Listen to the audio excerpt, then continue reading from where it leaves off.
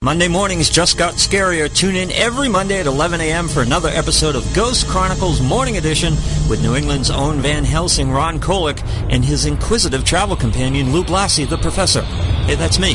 Each week we'll delve into the realm of the supernatural where all that is not what it appears to be. With remarkable guests, spirited conversation, and the occasional voice of the deceased, we'll bring you a whole new meaning to the term dead air. Ghost Chronicles, Mondays at 11 on Eagle Radio 1110.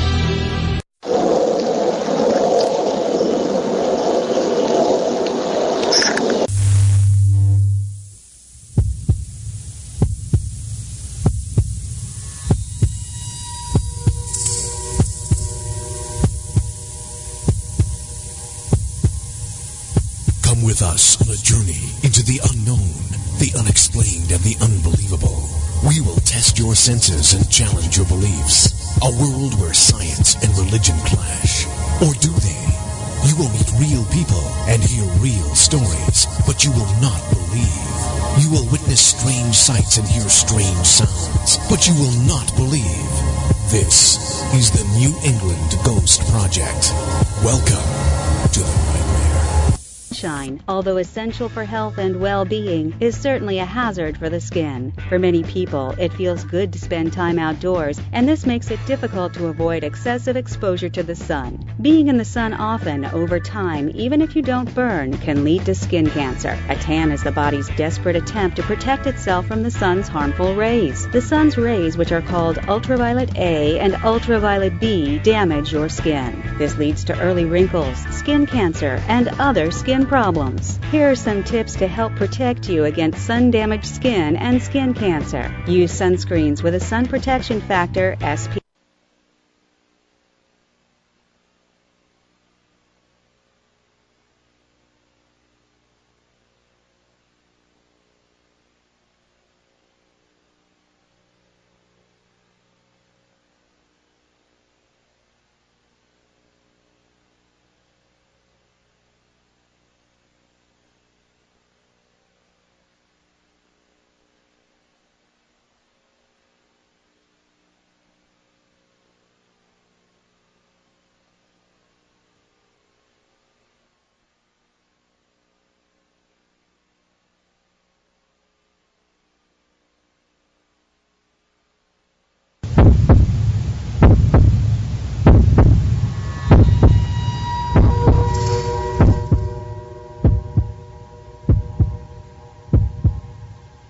Come with us on a journey into the unknown, the unexplained, and the unbelievable.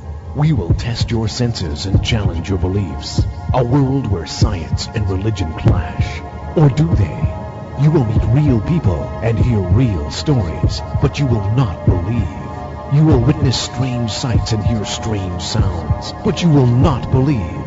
This is the New England Ghost Project. Welcome to the nightmare.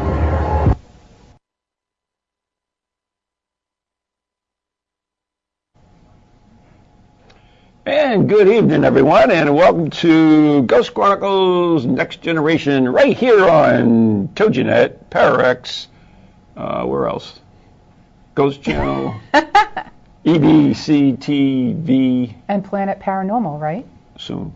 When you give me your bio, then we'll be on Planet Paranormal. Anyways, welcome to Ghost Chronicles, and we have a great show for you. Yes, we always do. Always great. That's right.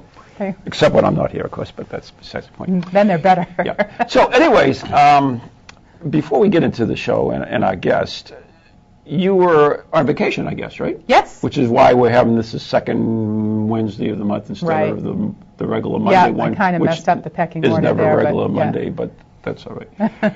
But anyways, so you were on vacation, and you went into this antique shop. Yes.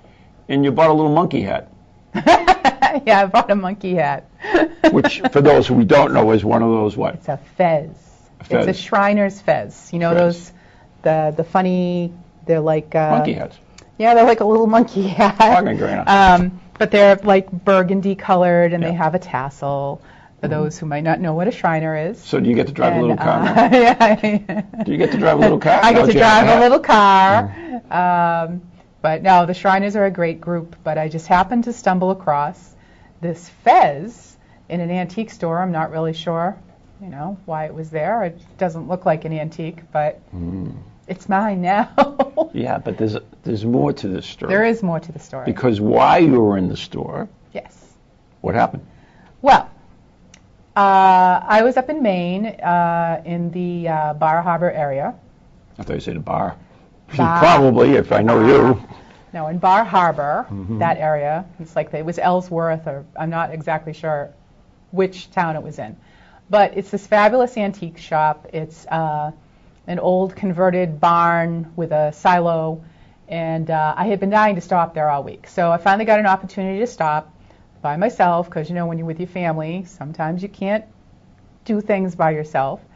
So I'd gone through most of the building and found my little fez, and I got down to the bottom floor and went to, I was just about like in the back left-hand corner.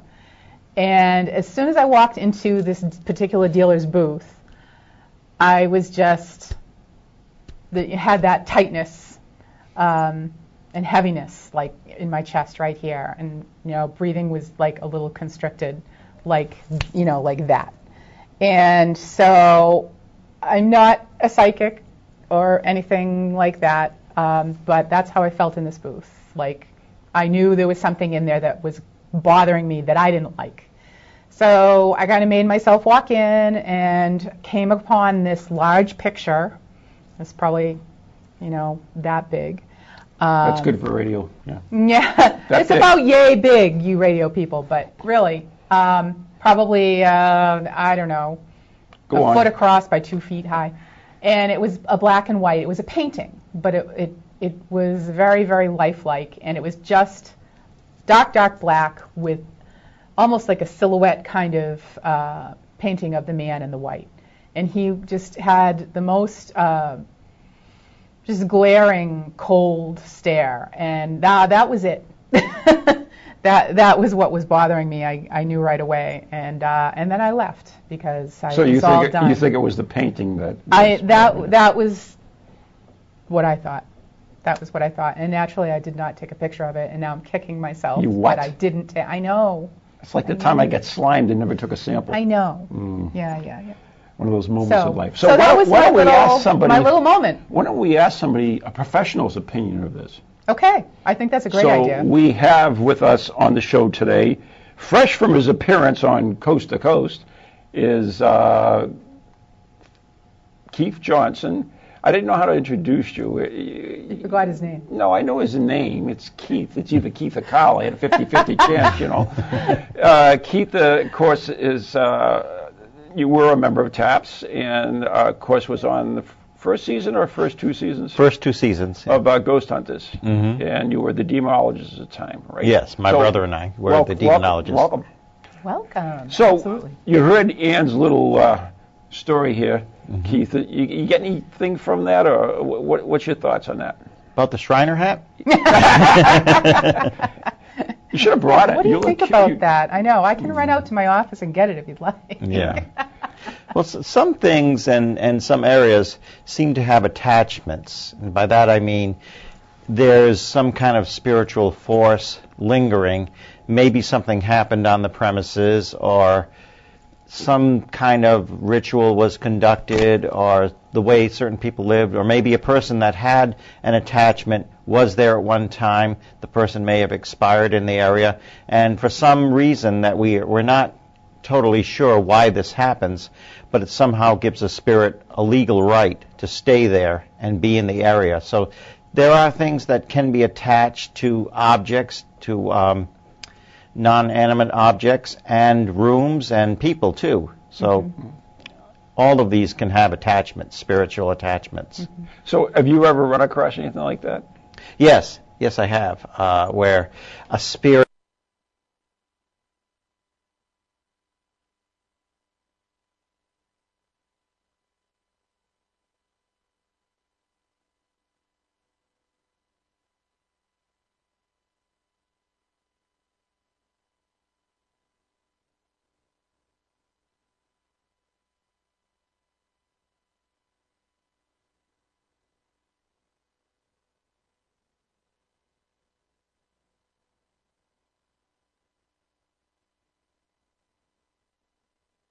spirit lived, well, I was told a spirit lived in this little Buddha statue, and actually it was a female exorcist, or otherwise they've been used in some kind of worship, or maybe even profane worship, sacrifice. That sometimes energizes an object, like a statue or something, and the spirit somehow seems to draw energy from that object, like a battery. Yeah. You know what's interesting, Kyle, is when I first started doing this, and you know I had no interest in the paranormal when I started doing it. I was kind of like roped into it, I think. Right. But anyways, when I first started doing it, and I heard about, attachment, how spirits can attach to objects and stuff. Right. And to me, I was like, yeah, sure, whatever. It doesn't make any sense. But then I started to think about my faith, which is Catholic faith. I'm very much a devout Catholic, and still am. And I started thinking about, what are relics? The Catholics have different relics, first, second, and third degree relics. First degree is actually a piece of you, could be a whatever. So want a piece of me? Yeah. Another one could be something that you held, or like a piece of clothing, or something like that. So if I believe in that as a Catholic, then why shouldn't I believe that spirit would attach themselves to an object as well? Oh, yeah. That really meant something to it. Right, exactly. So an object can either be positively charged or negatively charged. It can be a holy object or a profane object. But it does. The object does have a certain vibration to it. It's energized. It has a certain vibration to it. So, like a holy relic, and that's why we do for example, can I get into some of the tools of the trade there? Absolutely. Yes. A cross. It's a simple cross that this is made out of palms. For Palm Sunday, and the palms are blessed.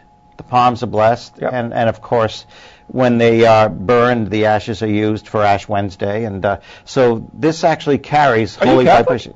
No, I'm not Catholic, this stuff, but right? I do know this. Yes. So this. So I'll let you know if you're wrong. Okay, you correct me if I you're right on the button. Overstep my bounds there. But they do have holy vibrations on them. They are sanctified and blessed, and so that carries that holy vibration or that purity with it, and that's one way you can use a certain amount of provocation. Now, I'm very hesitant about provocation, but provocation is very easy to do when you're in a spiritual atmosphere.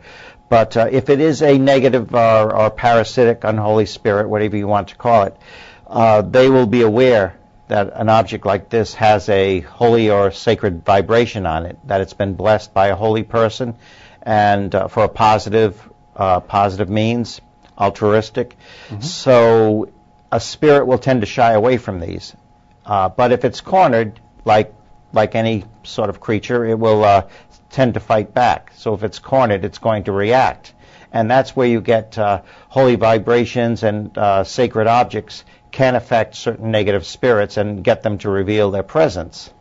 Now, on that note, and I know we're going to get into some. Yeah. Well, actually, I'm going to let you go on. Go with your other stuff. Well, it's the same thing. This is a blessed candle. Yep. Now, of course, it doesn't look unusual. It's a white candle, but it has been blessed. Now, the theory is that when you burn this, it will spread out, the holy vibrations will emanate, kind of purify the air, kind of like blessed incense, burning a candle. And we have seen it be very effective in certain situations.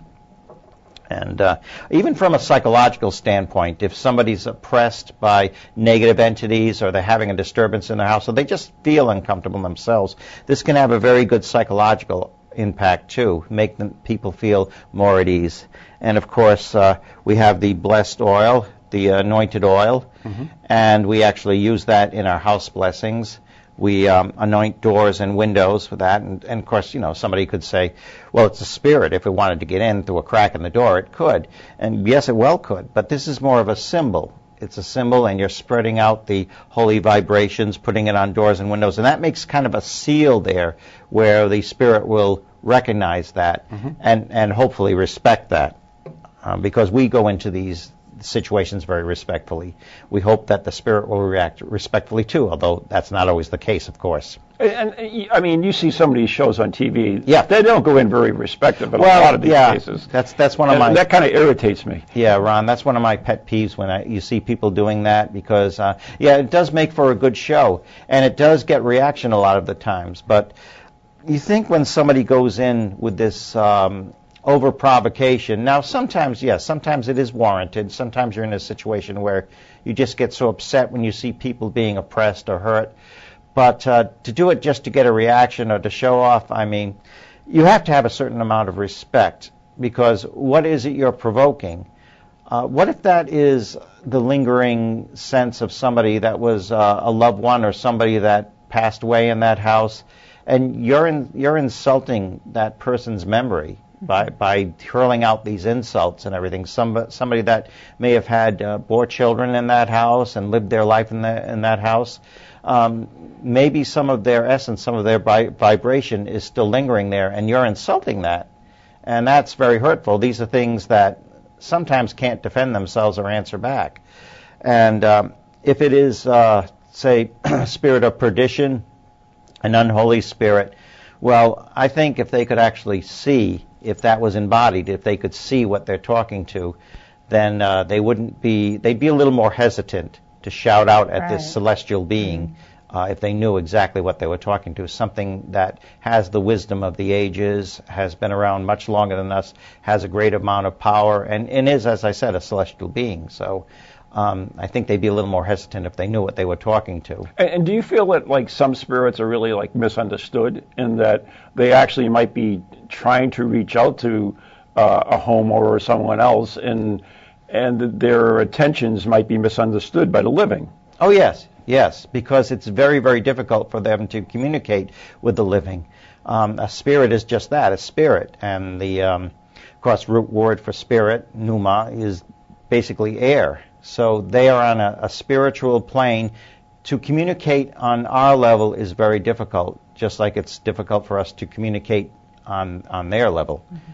And that's why, as you well know, a lot of the communication is done through EVP, electronic voice phenomena.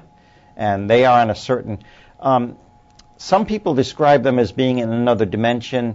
I like to describe them as being on a different frequency, almost like a radio wave. And of course, that's where spirit box comes in. Yeah, they are like on a different frequency than us. And they, if you can sometimes tune into that, there are certain times, certain hours, certain days that it's easier to tune in than others, just like reception, just like radio reception. I find that when you are going in dawn, for example, when daybreak comes, that the veil seems a lot thinner and it's easier to communicate. I'm not saying everybody should go out and communicate, because there's obviously inherent dangers in that. But so do you believe, like in a witching hour, that time period when the veil is the thinnest between the two, supposedly, is that what you're kind of getting at? Well, the witching hour, of course, being 12 midnight, the witching hour, and of course the high noon of the demonic is 3:30 a.m.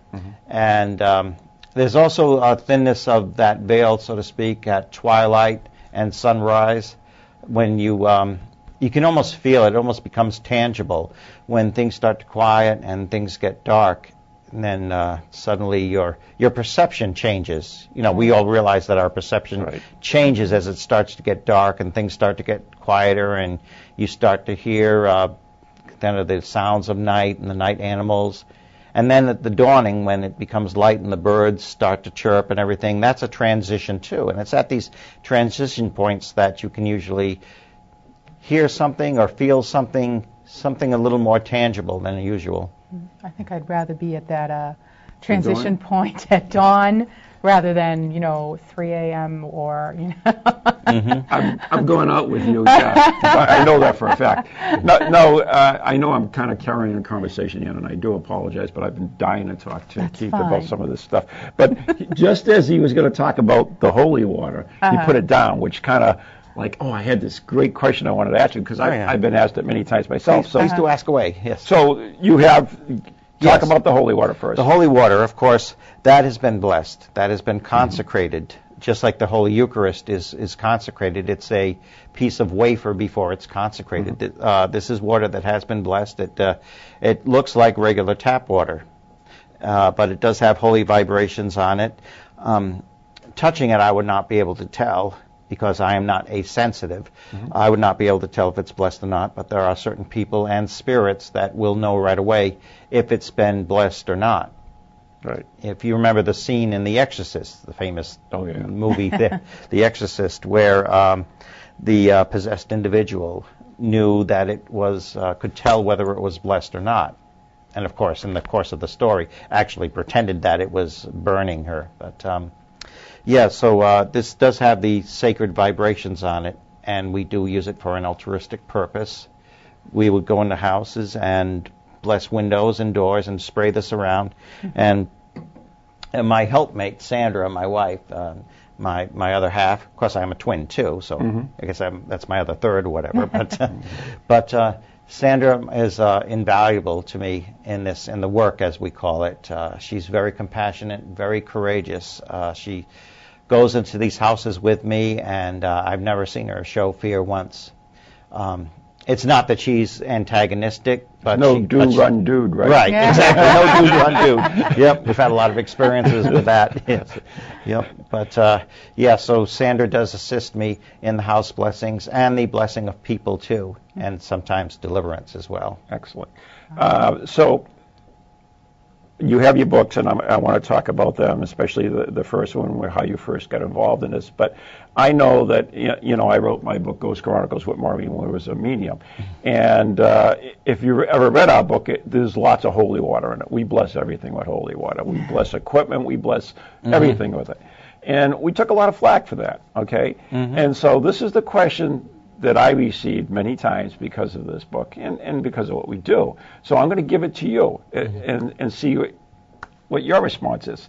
And the question is, okay, I would say I would bless things with holy water, and someone would say, well, that's the most ridiculous thing in the world, because what if the spirit is Muslim or Jewish or anything and doesn't believe in holy water? And what would your response be? It's been my personal experiences that spirits will react to these negative or holy vibrations. Despite what the background is, usually you will get a reaction. They will know whether it's been blessed or not. They know where they're coming from. They know if they're for a parasitic or a negative purpose or they're for a holy purpose. So it depends on the kind of reaction you get from the spirit. Of course, you don't always see the reaction. The reaction is not always noticeable. Right. Some spirits tend to be very hidden, and you don't see them most of the time. Very rarely do you see spirits with your visual perception. But I think all spirits do have some kind of reaction despite the background. Do you think part of it's because of intent as well? It's your intent that you believe in holy water works, definitely. So therefore... Absolutely. Right. Absolutely. You go in there with an altruistic purpose. You go in there with faith, and that makes all the difference. That makes all the difference. And there's even biblical examples of that, of course. And, even if somebody's atheistic, suppose somebody didn't really have a firm spiritual belief or no belief at all, we go into houses where people don't really have that foundation of a spiritual belief, but we advise them, if they want to get rid of negativity, just be as positive as possible. That will do a lot to dispel negative vibrations, be, just uplifting, have things bright, and all to do with the attitude, and that makes a world of difference. Okay. When you go in to a house, would you also use the holy water on your own self? Oh, yes. Yes. In fact, we do that before we leave a house, especially, if there's a known haunting there. We try not to take any chances, and so before leaving, we do bless each other with blessed oil and blessed water, and we always say a prayer that nothing negative or unholy will be allowed to follow us. Only that which is angelic, positive, and of the light. We always say something to that effect, And we've been very fortunate so far, by the grace of God, that nothing has followed us. I'm not saying we haven't worked with people that, some people have been followed. Right. One of our members had our New Hampshire affiliate, Andrew Graham. He had something follow him from an investigation we did in a house blessing. And his wife had told him, I don't care if you do this, just don't bring anything home. Don't bring anything home, that's all I ask. Well, something did come home, and they felt a cat, even though they didn't have a cat, they felt a cat running around the bed. Oh, really? Yeah, they felt it on their legs and everything. That lasted for only a few days. It won't always last. That was just for a few days, say, look, I'm here, and then it dissipated. Right. But something did follow him. Mm-hmm. So Keith, you have written 3 books now. Yes. And your first one, you want to hold that up for so that yes. Can we close in on that one, guys?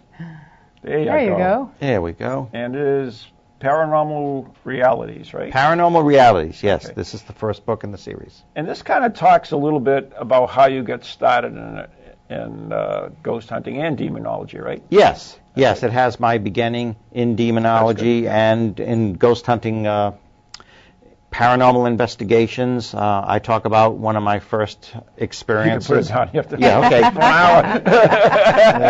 That is a commercial. That is a great house on the cover. It almost looks like the haunted Victorian, but Yes, it does, doesn't it? It's Yeah. not the Victorian, but it does bear a resemblance to the haunted Victorian. where do you remember where that is, or? I'm not sure where this is, because we were standing in front of an old church or house or something in Leominster, Mass, and so that house looked very good too. I thought they would use that as the background, but they used this, and I'm not exactly sure where it is, but they just had in back of us. So They It liked looks it. fabulous. thank you very much. So, anyways, have you always lived in the paranormal growing up? I mean, experiencing Well, it as a child? pretty or- much. Yeah. Pretty much. I grew up believing in spirits. I was raised in a Christian household, so naturally I believed in angels and demons from a very, very young age. I didn't necessarily want to experience the demons, but from a very young age, and we had some activity in our house. And it wasn't an old creepy house. It was a ranch house that was built for our family. So it was new when we moved into it. Oh, wow. Now, there was a very historic old house next to it where my grandfather lived. It's just possible, something in the territory or on the grounds may have been affecting that. But I know some people did play with a Ouija board at the other house, which a lot of people do. It's a parlor game over the years. But, yes, I experienced things. My brother and my sister and I experienced things from a very young age. And nothing really terrifying. My mother was drinking a glass of water on a summer night, and she got a little choked up. She started drinking it, and all of a sudden just saw the water just vaporize. Really? And it made that sound, too. That's the sound it made. Oh, my God. You heard it sound. I saw it. I remember seeing it bubbling up. My brother and I were about 5 years old at the time. Yeah. And we thought, wow, that is so neat. That is so neat. That is neat. I don't think Yeah, Mom I've been out drinking with Ann, and I've seen that happen. Stop it. Stop No. it. Yes, I guzzled down that water. Well, Because of that was absolutely what I was right. thinking, right? Well, we called that our thirsty ghost, of course. So Wow. that was your first experience? Yes, Of it? yeah. And then I would hear voices outside the window, not knowing what. Of course, my mom said, "That's just your imagination, just your imagination." I said, "I was awake. I heard it." But of course, when I was a teenager and it started happening again, then I had no doubt. No. But I was 10 years old, and I was in a house in Little Compton, an abandoned house. It's just something you did in those more innocent times. Right. You, in the 60s, you're coming back from the beach, and there's this house that nobody lives in. Let's walk through it. My mother would, do little clippings from the garden, and we call it the haunted house because it was in great condition, but it looked like a, typical haunted house. Neglected. Stereotype, yes. Yeah. And so I went upstairs, and come on, Keith, we got to leave. My mother's beeping the horn, and I just want to take one more walk through it. I felt this compulsion to look into a room down the end of the hallway. So I looked into it, and there's this rocking chair going like this fast. So I just looked for a second. Then I was out of there so fast, down the stairs and everything, and my little shorts. And of course, nobody believed me when I'm hyperventilating in the car. Nobody believed me, but I guess you could say that was my first paranormal investigation. I mean, right. with all the equipment we use on investigations that you're familiar with, and all the hours we spend, what I would give, and I was just 10 years old, what I would give to just walk into a house and just be able to see that and to record it. Right. You know, I don't think it would have happened if I had a movie camera with me or something like Of course, that. no, it never does. No. No. That's the interesting thing about nowadays. If you don't have it on film, it doesn't happen. Right. On film. And Right, exactly. Sometimes exactly. if you Even if even you do have it on have film, it it on didn't film, no happen. one believes it anyway. Some of so, the most fantastic things I've experienced have been when you had no camera going, no recorders going, Right. and everything. And I often wondered, gee, if I did take out a camera, what would have happened? If I was recording it, what would have happened? Because they kind of second guess you. You can't second guess them, you know. So. Oh, Spirits. we have a question. Oh. Chat room question. Question from Ceiling Cat. Does one particular type of building or structure or material add to or enhance haunting? Yes, and that would be, I'll point out an example, Slater Mill, Pawtucket, Rhode Island.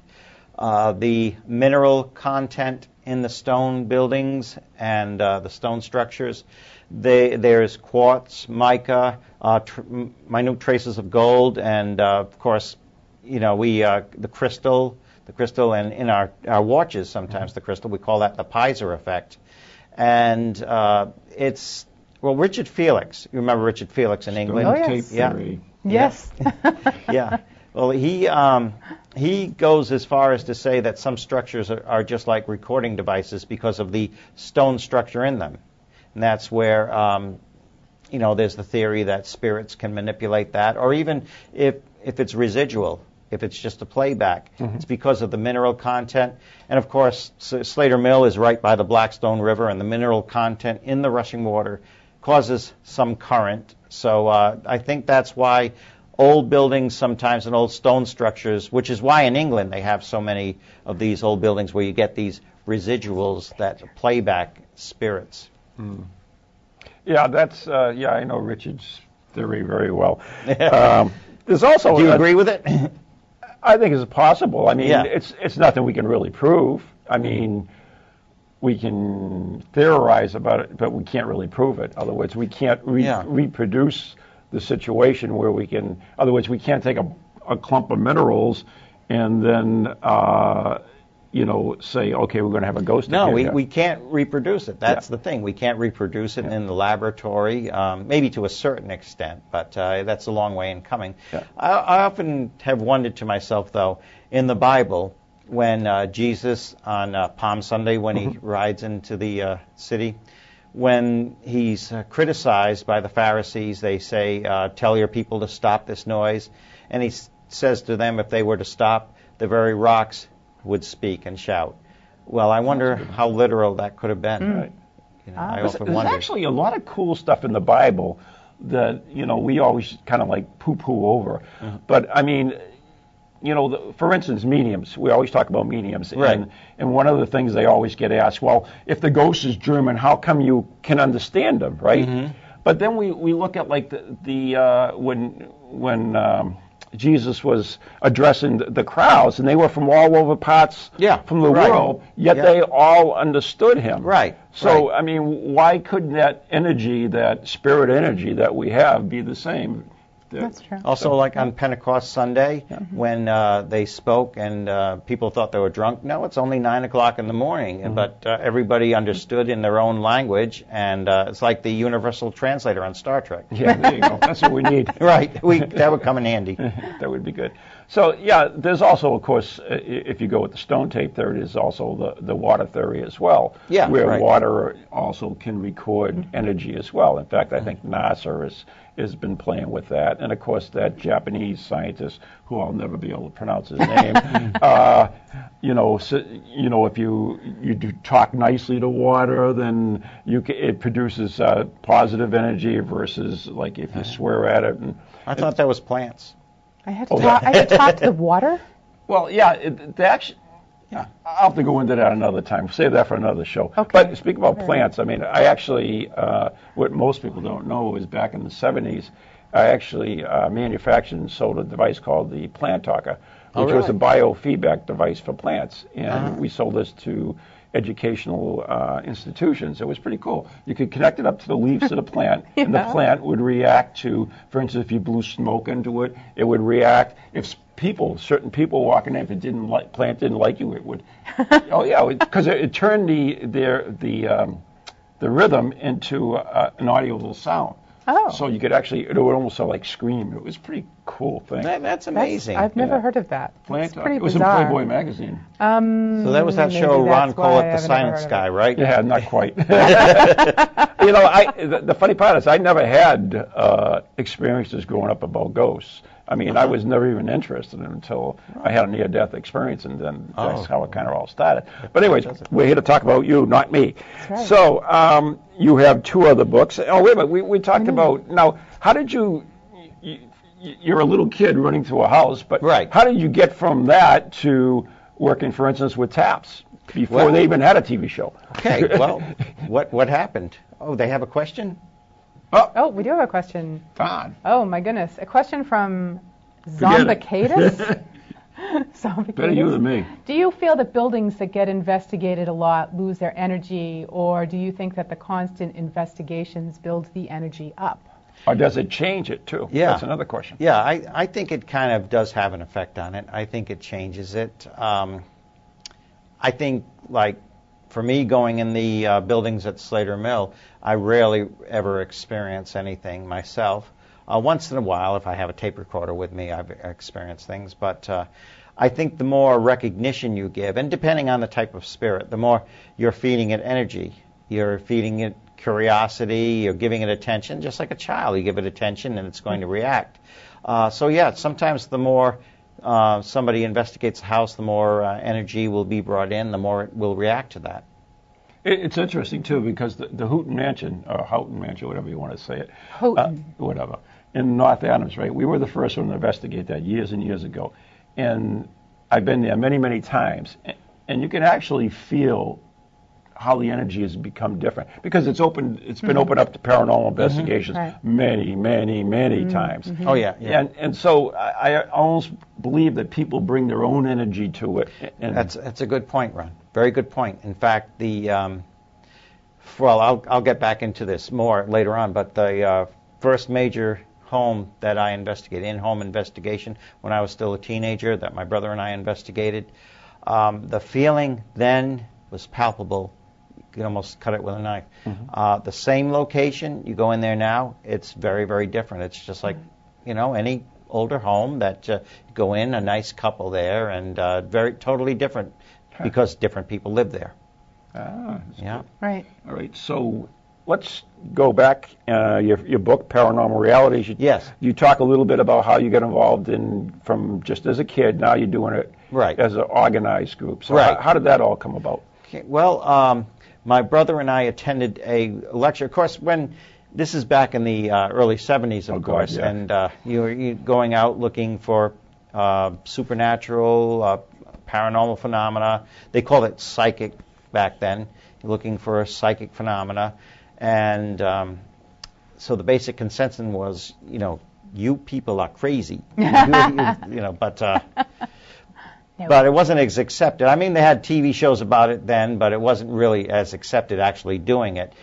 But my brother and I attended a lecture by Ed and Lorraine Warren. Oh, there you go. Yeah, at Rhode Island College, and that's basically maybe we're not so crazy after all. These people go all over the world investigating haunted sites, and they even get into the demonology aspect because, as you know, Ed Warren was a recognized demonologist by the Catholic Church. And we attended that lecture. My brother actually got called up on stage. Oh, geez. Because, he was doing a lot more experimenting with the phenomena than I was. And so Ed asked, is anybody involved in the occult or anybody really, really had experiences? And my brother raises his hand, come down here, young man. And I'm like, oh, no, here we go, But that's how we met Ed and Lorraine. And it was that night we were approached by the organization who had hired the Warrens to come to Rhode Island College. It was called Parapsychological Investigation and Research Organization. Oh my God! Pyro. Pyro.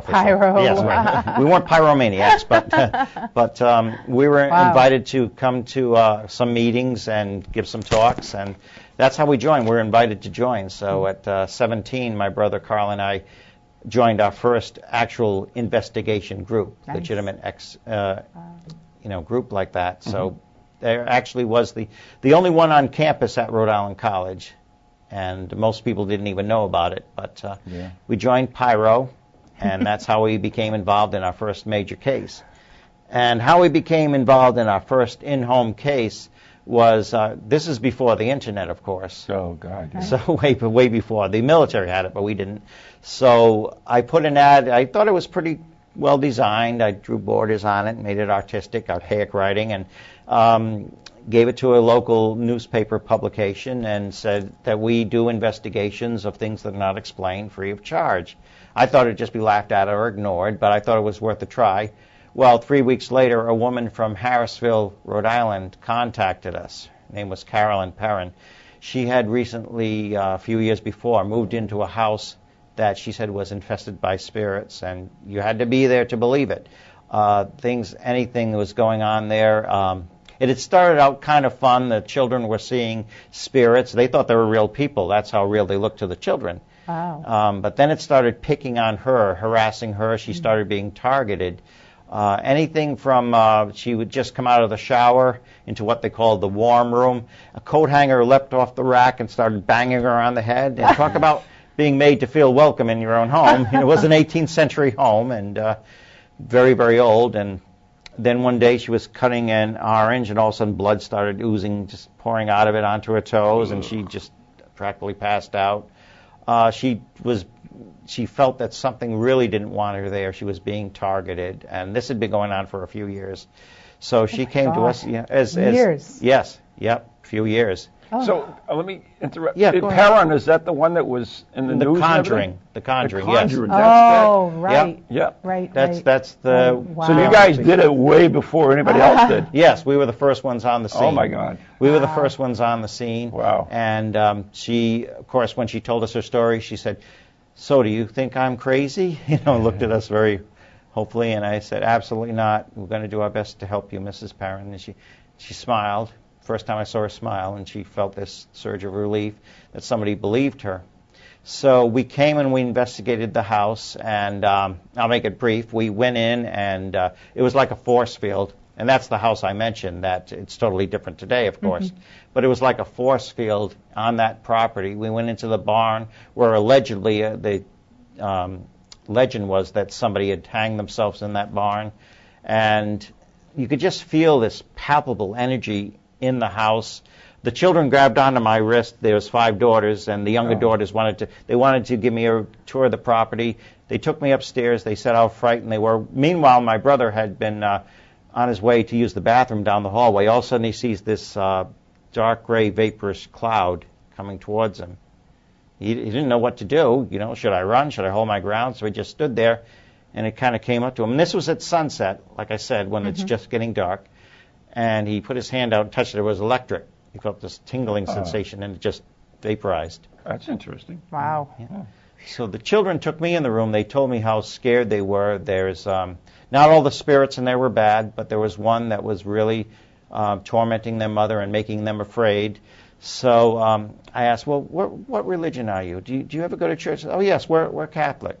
And so I said, well, try calling upon the name of Jesus. As soon as I said that, everything just bam, a window slammed shut like that. It was a window that could not be closed because it was such humidity. Yeah. It just slammed shut. One of the girls got slapped on the side of her head. It was actually the left side she got slapped on, which is significant. When it's a demonic spirit, they usually come in from the left side. And she practically knocked off the bed. They're screaming and crying. But the worst thing, I think, was the atmosphere. It just like somebody turned on an electric switch, and you felt this drawing from your chest. You just felt it drawing. You felt sick and nauseous. Wow. But I was a teenager, but I was the closest thing to an adult in the room. So I just kept calling upon the name of Jesus, and it left the room. Didn't leave the house, but it did leave the room. And they looked around, it's gone. It's gone. And so they gave me a group hug and kissing me. They came downstairs. Oh, it's better. Keith helped us, But we spent some time there that night reassuring. And our next meeting, I suggested maybe we should think about calling Ed and Lorraine Warren in on this, because this is really, really heavy, and they deal with this type of malevolent haunting. Meanwhile, it was less than a week after our initial visit. Carolyn, it was just breaking dawn, just starting to get light. She woke up, and she felt something was not right in the room. And she looked over, and something's fizzling on her dresser. She just saw like sparks or something on her dresser, and she smelled this terrible scent of decay. Ew. She turns around, and there's this woman standing over her bed. Oh, my God. You couldn't really see the face. Just basically you could see the shadow of eyes and some teeth, but otherwise it looked like a desiccated hornet's nest, it was described. Nice. And instead of hands, she had cracked bones, and she was wearing like 18th century clothes with a little apron and a gray dress with ruffles. And the strange thing is her neck was like broken. The head was hanging on one side. And it started saying this chant to her, this incredible chant. I'll drive you mad with fiery brooms. I'll drive you mad with death and gloom. I'll drive you out, but 'twill be too late, for you'll be dead. 'Twas mistress here once, 'twill be mistress again. And, she's trying to scream, but she can't. Nothing will come out. She's banging her husband, Roger. Roger doesn't move. But then it just vaporized, just disappeared. Finally, Roger woke up, but he had gouges on his back from top to bottom, bleeding profusely. So she was very frightened that morning. I think I'd be leaving. Right. Our chairperson, Donna Neufeld, she got a call from Carolyn, and Carolyn said, I can't take this anymore. I mean, I'm a tough Georgia farm woman. I've grown up with horrendous things, but this is beyond me. I don't know what I'm going to do. Described to Donna what happened. So Donna Neufeld, who was, of course, our case manager and our chairperson, she told Carolyn, as soon as I get off the phone, I'm calling the Warrens. Calling Ed and Lorraine Warren. They're friends of ours. They've had a lot of experience. And she did call them. That's how Ed and Lorraine became involved in that case. Wow. So they actually investigated before we even had Yes. Our team called them in. Amazing. Yep. Donna had given them a call, and that's how they became involved in the case to investigate. So, how did you get so involved into the demonology aspect versus just the investigating part? Well, I had always felt that I felt like a calling to do this. I mean, calling sounds, very. I'm not saying that. No, I believe in that stuff. Callings and that you're. Yeah, I just felt I was being led to that. Right. And I prayed about it. How can I possibly help people in these situations? And that's around the time we met Ed and Lorraine, and this case happened. And of course, things like that are few and far between. It wasn't until years later that my brother and I got called into a possession case. We got called into a possession case, and one thing led to another, and it seemed that we just kept hearing about and meeting people that were so oppressed. We found out this is much more common. Yeah, it's people were going, and of course they sought us out because of our knowledge about this. Not that we're experts. I mean, there are no experts in this field, but people were calling. Well, you've had the experience, and the more you get it, the more experience you have. We're not experts, but we're experienced. Right. And then, of course, I met my lovely wife, Sandra. We met actually in theater, not on an investigation. We met doing theater. And she had an interest in the paranormal, but had never really gone on an investigation or actually sought it out. She used to watch the TV programs. And one day, I had joined TAPS, the Atlantic Paranormal Society. This small group with just several members, little website at the time, but I found out that I was living in Warwick at the time when Sandra and I were first married, and I found out that Jason Hawes, the founder, lived in Warwick too. So of course I contacted him, and he was like, "Where you guys been all my life?" So Carl and I joined TAPS and the Atlantic Paranormal Society. I had been doing a house blessing, and I came with TAPS. I came back. I was listening to the recording for EVPs, and Sandra's in the other room listening to it. All of a sudden she comes out and says, I'm living with the exorcist because she hears me doing the prayers and everything, and the rebuttals and things. But she eventually developed quite an interest and joined me in the work, as we say. And, of course, John Zappis, one of my colleagues, because he's Ed Warren's blood nephew. Right. So we became friends. And so Sandra became a very quick study and started joining me. It was like she'd been doing it all her life. And so I think she was called to, too.